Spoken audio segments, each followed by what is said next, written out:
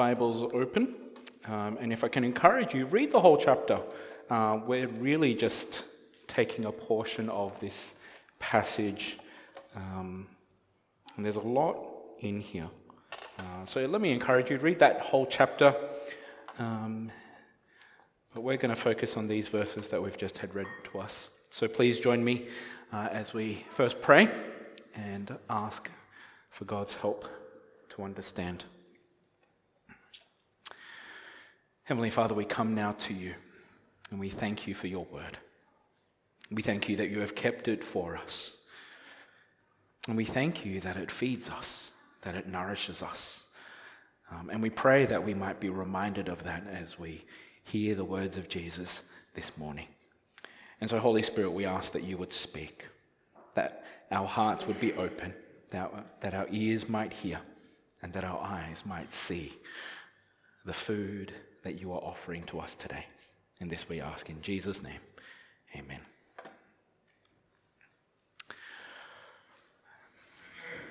Just on Monday, I attended a funeral for a missionary in Japan. Her name was Ruth. She spent 32 years of her life in Japan sharing the good news of Jesus. She left her family and friends and a career as a teacher behind so that people in Japan might hear the gospel, move from darkness to light, death to life, as they hear about Jesus, as they come to him, so that their souls might not hunger or thirst. And the question I want to ask is it worth it? 32 years of her life, her husband, given for that cause. From time to time, I go down to Sydney for meetings or events, and every time I walk through the CBD, I find it depressing. I find it really depressing. It's super busy, it's rushed. And I'm a busy person. I don't mind rush. I don't mind the hurriedness of it all. But when I'm there, it just seems so hopeless and vain. The second tallest building in Sydney is the Salesforce building. If you don't know what Salesforce is, it's a customer relations and service software company. And in a lot of ways, this building is an icon of what people worship: wealth and success. I was reading an article by Clay Cockrell. He's a psychotherapist to the rich. And he writes about their challenges. And the challenges are that they struggle to trust people. They're suspicious of people as they come into their lives. Do people just want my money? And this might sound odd, but they struggle to find purpose because their financial needs are now met. And so they struggle. They've got fortune, they've got wealth, they've got security, and yet they're lonely, they're suspicious, and they have no purpose. What is it that you're looking for in life? And it might not be wealth, but it might be comfort, health, security, love, family, success, a future for your kids. Or maybe you're on the other side where you're just so bored with life that you're just going through the motions, waiting for someone or something to fill the void. As we hear God's word today, Jesus offers something that fills that void. And it is not temporary, it never spoils. You never go hungry, you never thirst. And he offers it to all who come to him and believe. And when we hear those things, when we hear something that good, immediately the question is, what's the catch? What do I have to do? And that's the question that we keep asking, isn't it? Even for those of us who are Christians and have walked with Jesus, there's still this underlying question, what do I have to do? And that's the question that the Jews ask Jesus. What must we do to do the works God requires? Now let's just set the scene, because we've just jumped into the middle of a big chapter. So let's just set the scene. At the start of the chapter, Jesus has just fed the 5,000. If you know the story, there's a boy with his lunchbox. He's got 5 loaves of bread. You don't have loaves of fish. You have loaves of bread and 2 small fish. And Jesus prays and multiplies this food to feed over 5,000 people. In response to this, the people want to make him king. But Jesus wasn't having any of it. And so he withdraws from the crowd. He and his disciples, they cross the Sea of Galilee to the other side. And so we pick up in verse 22 as the crowd joins the search for Jesus. They head to Capernaum, realizing that he's moved on. And when they find him, they ask not so innocently, "When did you get here?" Jesus gets straight to the point. Verse 26. "You're not here because I performed a miraculous sign. You're here because you got stuffed with free food." And let's be honest, who doesn't like free food? I do. It's even better when it's an all-you-can-eat buffet. But Jesus isn't talking about food, is he? No, he's talking about something deeper. He uses food as an analogy. Do not work for food that spoils, but for food that endures to eternal life, which the Son of Man will give you. Jesus is talking about what satisfies the soul. Food fills the belly, but eventually we get hungry again. And that's a bit of a metaphor for life, because if we're honest, most of us chase after things that will never really satisfy. Going back to Clay Cockrell, the psychotherapist, this is what he writes about the ultra-rich. "My clients are often bored with life, and too many times this leads them to chasing the next high, chemically or otherwise, to fill that void." In 1922, on the 26th of November, Howard Carter and his team uncovered the tomb of the Pharaoh Tutankhamun in the Valley of the Kings. And if you know, almost all the tombs in that valley had been robbed in ancient times. But Tutankhamun's tomb had been untouched, virtually untouched. And over 10 years, that team excavated over 5,000 objects buried alongside him. On another trip to Sydney, I was sitting next to a woman on the plane, and she was telling me about her uncle who had recently passed away. After he had passed away, they went to his house to tidy things up, and it struck her as she walked in. Everything was still there. All his possessions were still there.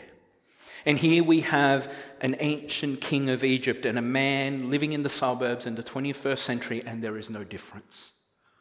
Their possessions remained. Jesus says, "Do not work for food that spoils, but for food that endures to eternal life, which the Son of Man will give you." Some of us here want to find comfort and an easy life. We put up with the boredom, the stress, and the endless hours of work, hoping that one day we'll finally be free. Or we put up with endless streams of entertainment and social media, even though we know it's not real, we know that it doesn't satisfy, but we keep chasing. There's the new show, TV show, the new movie, hoping it just dulls boredom's pain long enough to fall asleep. Some of us long for acceptance and love, whether that's friendship, family, or affection of that one person. We cling to a false hope that that one person, that love will make everything better. We compromise on values we believe to be right just in hope that something will change. We put up a facade, a mask, hiding our hardened hearts because we've just given up that anyone would care enough to take notice. Some of us have given up on ourselves, our hopes and our dreams now rest in our children. We hope and pray that they will have a better life than ours. And we do everything in our power and ability to give them that life.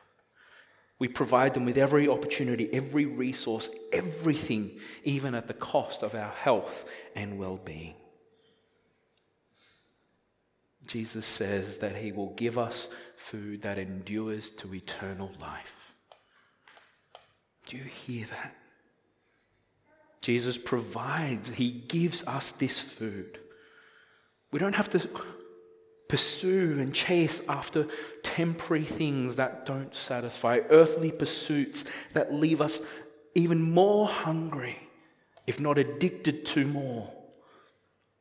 We don't have to be numbed by momentary ecstasy of entertainment and pleasure. Jesus offers something eternally greater. And I hope you hear that, because the Jews don't hear it. Instead, they ask, what must we do? What must we do to do the works God requires? See, the Jews think that they can earn it, that they can earn this eternal food. They believe they can do the works that God requires to earn blessing, to earn eternal life. Give us the checklist. What boxes do we need to tick? What must we do, they say. And when you hear that question, there's ignorance, if not straight out arrogance in this question. Tell us what to do that we might earn God's approval. And this is typical of the religious heart, then and now. Tell me what to do so I can achieve and work my way to heaven, to glory, to life, to blessing. And that danger exists for Christians too, that somehow we think we can make our way. But Jesus says, this isn't something that you can do. How does he respond to the crowd? Verse 29, the work of God is this, to believe in the one he has sent. This is the complete opposite of working to earn something. It is a matter of faith. It's a matter of trust. It's a matter of dependence that Jesus will keep his end of the bargain. We call it a gift to be received, not to be earned, not to be gained, but something to be received. And Jesus says he will give this food, this life that endures for eternity. But again, the crowd doesn't buy it. The crowd asks for a sign, as if feeding over 5,000 people wasn't enough. After all, their ancestors, the Israelites, ate manna, the bread from heaven, during the Exodus, during the wilderness. And if you have followed through this journey, you know that the Jews honored and revered Moses. He was like their national hero. And they were waiting.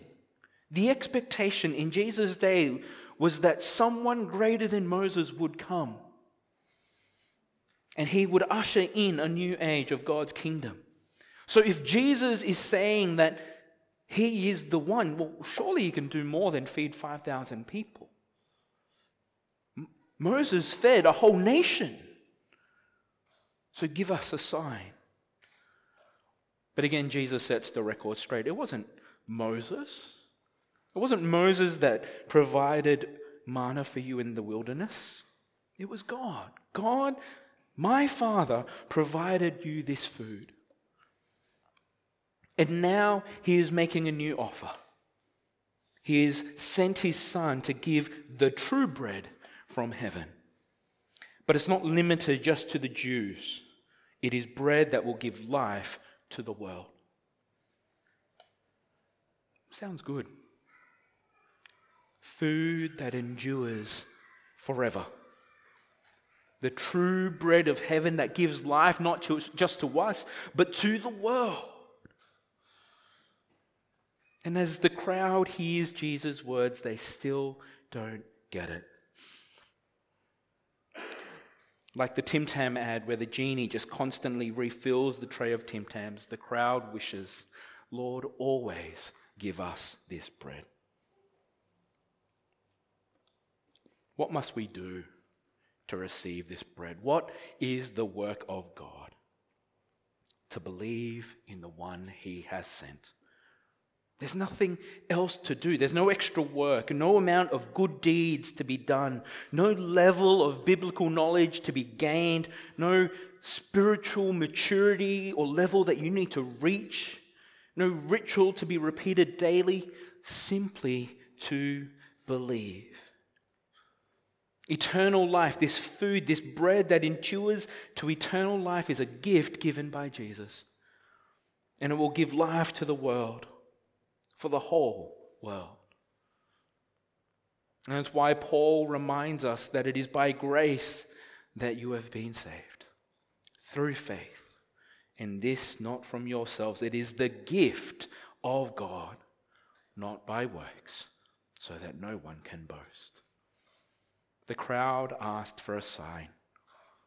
The feeding of 5,000 people wasn't enough. But see, when people want a sign, no sign is ever enough. There are Christians who see miracle after miracle. They see people healed in front of their eyes, and it's not enough.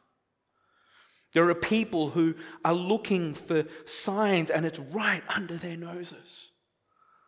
There are people who wonder where God is, and they're surrounded by people who love and care for them. No sign is enough, but Jesus says, I am the bread of life. The sign is Jesus. These 6 words, Jesus draws together 2 pictures from the wilderness, from Exodus. Jesus draws the picture of God revealing himself to Moses in the burning bush. I am who I am. When Moses asked, who shall I tell the people who you are? God says, I am who I am. We began last week with, I am the light of the world, and we will continue for the next few weeks. Jesus revealing himself as the I am, the one who God is. But he also connects himself to that sign that the Israelites asked for, the manna given in the wilderness, the bread from heaven.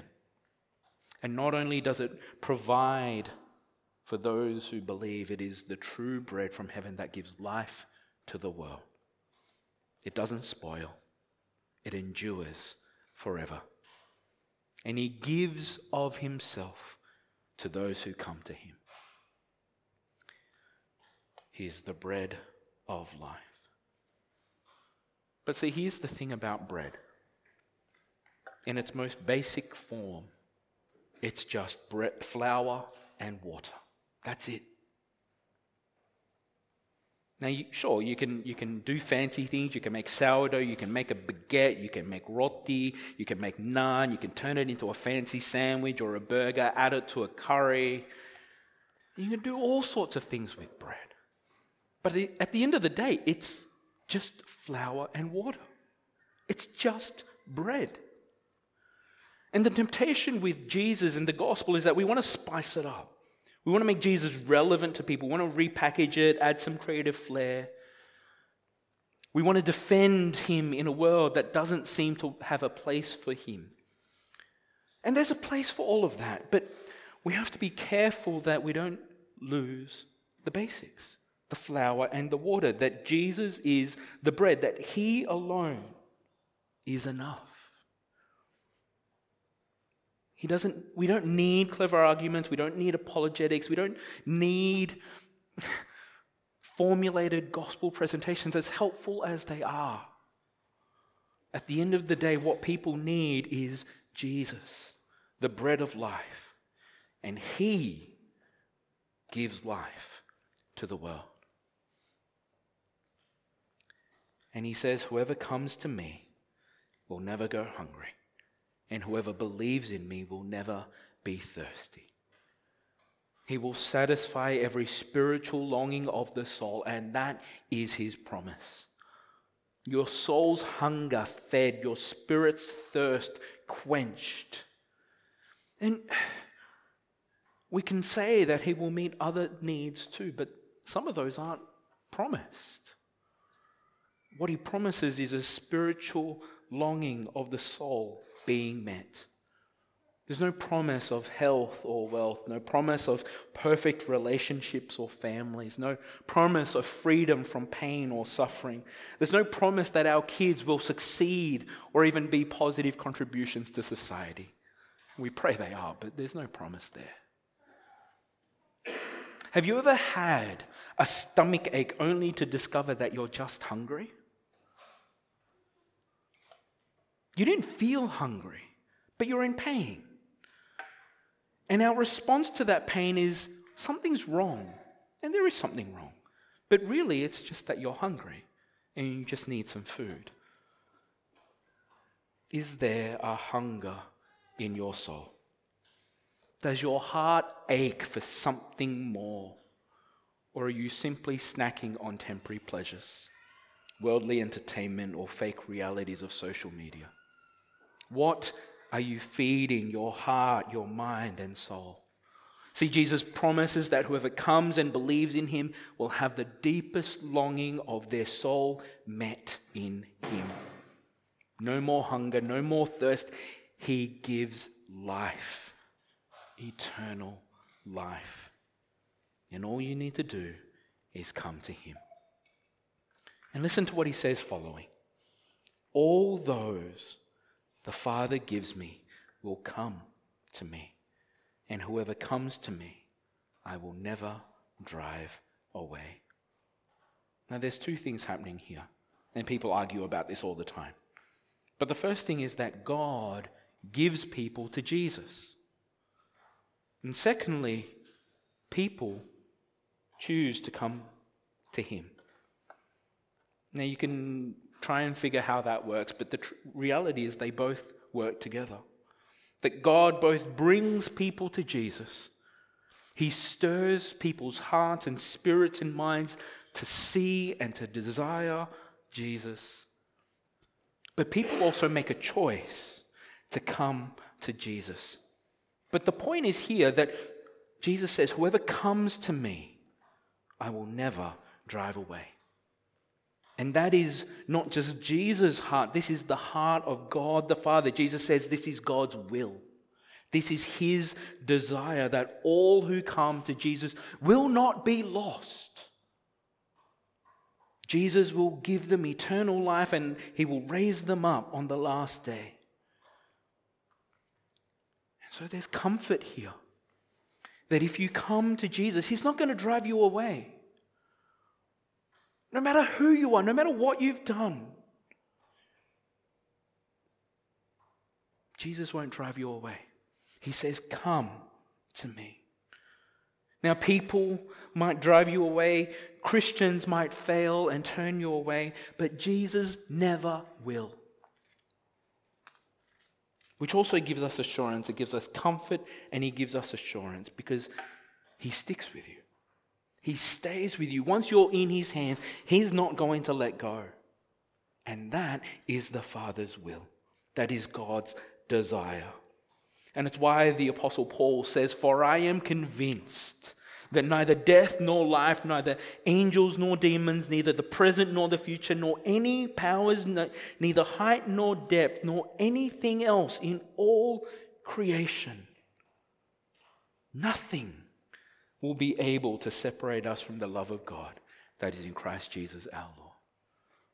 Isn't that good news? Are you hungry? Are you thirsty? Do you long for more? Jesus says, come. Come daily. When Jesus taught his disciples to pray, he teaches them this line, give us today our daily bread. And it is this bread, it is Jesus that offers to satisfy our hunger and our thirst for life. But we need it every day. And it's not that the bread itself is lacking. It's not like Jesus is lacking. Because we live in a world that is filled with temptation. We live in a world that distracts us. We live in sin. And so we're distracted, we're conned into believing that the delicious stew that's simmering away, filled with promises of health, wealth, acceptance, love, comfort, and ease, will somehow be more filling and satisfying. We snack on the bite-sized pieces of entertainment and media in the pantry of our screens, suggesting that there's more, something more if you just get it together, get the right stuff, live the right way, get the right lifestyle.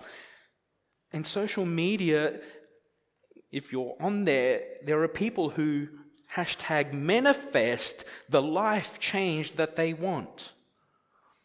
All you need to do is consciously attract what you want into reality. You can do it. That's what the world is saying. And if you're wise enough to see it, it's the prosperity gospel in everything but name. Name it and claim it. Speak it and receive it. And really, this has existed since the beginning of time as people have tried to manipulate the divine for their own purposes. Are you hungry? Are you thirsty? Do you long for more? What must you do? Jesus says, come and believe. Come daily. Where do you start? Well, ask the Holy Spirit to give you that hunger and that thirst.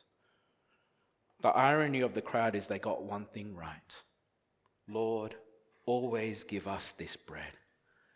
They were hungry. They were just hungry for the wrong thing.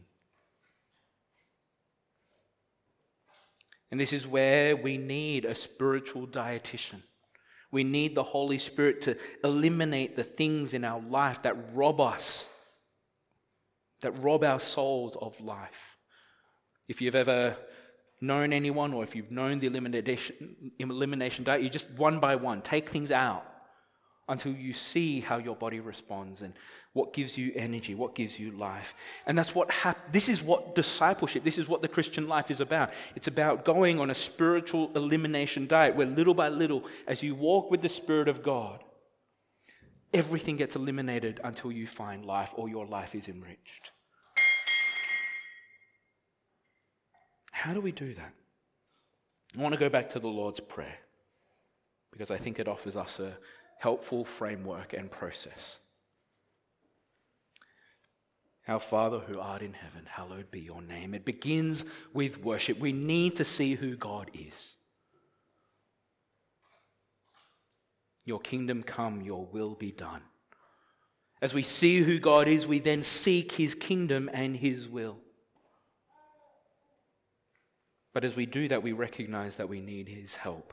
So give us today our daily bread. Forgive us our sins as we forgive those who sin against us. Lead us not into temptation, but deliver us from evil. I think that's a helpful prayer and a helpful exercise. As we seek to go on a spiritual diet to eliminate the things that rob us of life, Jesus says, worship God. See who he is. See who the Father is. Seek his kingdom and his will. Trust him each and every day to provide all that you need. Physically, mentally, emotionally, spiritually, trust him to provide the strength and the resources you need. But we live in sin. We live broken, so ask for forgiveness. And ask that the Spirit will go with you to lead you and guide you and protect you from temptation and sin. I don't like formulas, but maybe you could call this a recipe. A recipe for life. There's, like the beauty of bread, there's no set quantities. You can make all kinds of breads with different quantities. You could end up with a focaccia, a roti, or even a croissant. Or you could just have plain sandwich bread. But the important thing is that you've got the right ingredients. And Jesus says, just come. Come to me. Worship God. Seek his kingdom. Trust him for daily sustenance. Ask for forgiveness. And trust him to lead and guide you and protect you.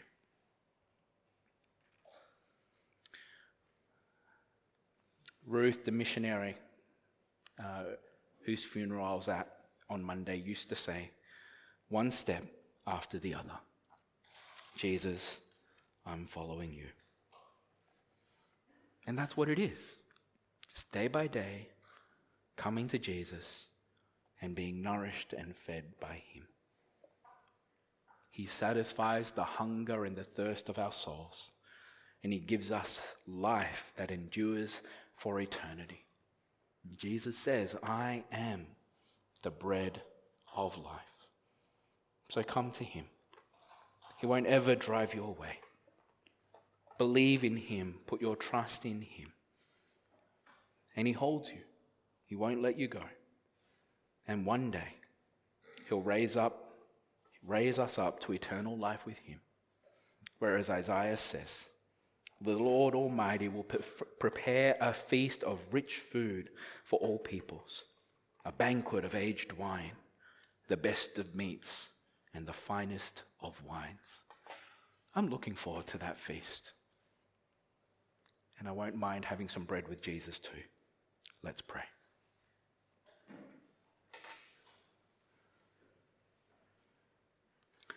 Lord Jesus, you say that you are the bread of life.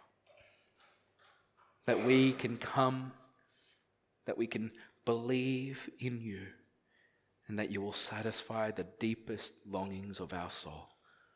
No more hunger, no more thirst. But for many of us, we know that, but it's also not as easy.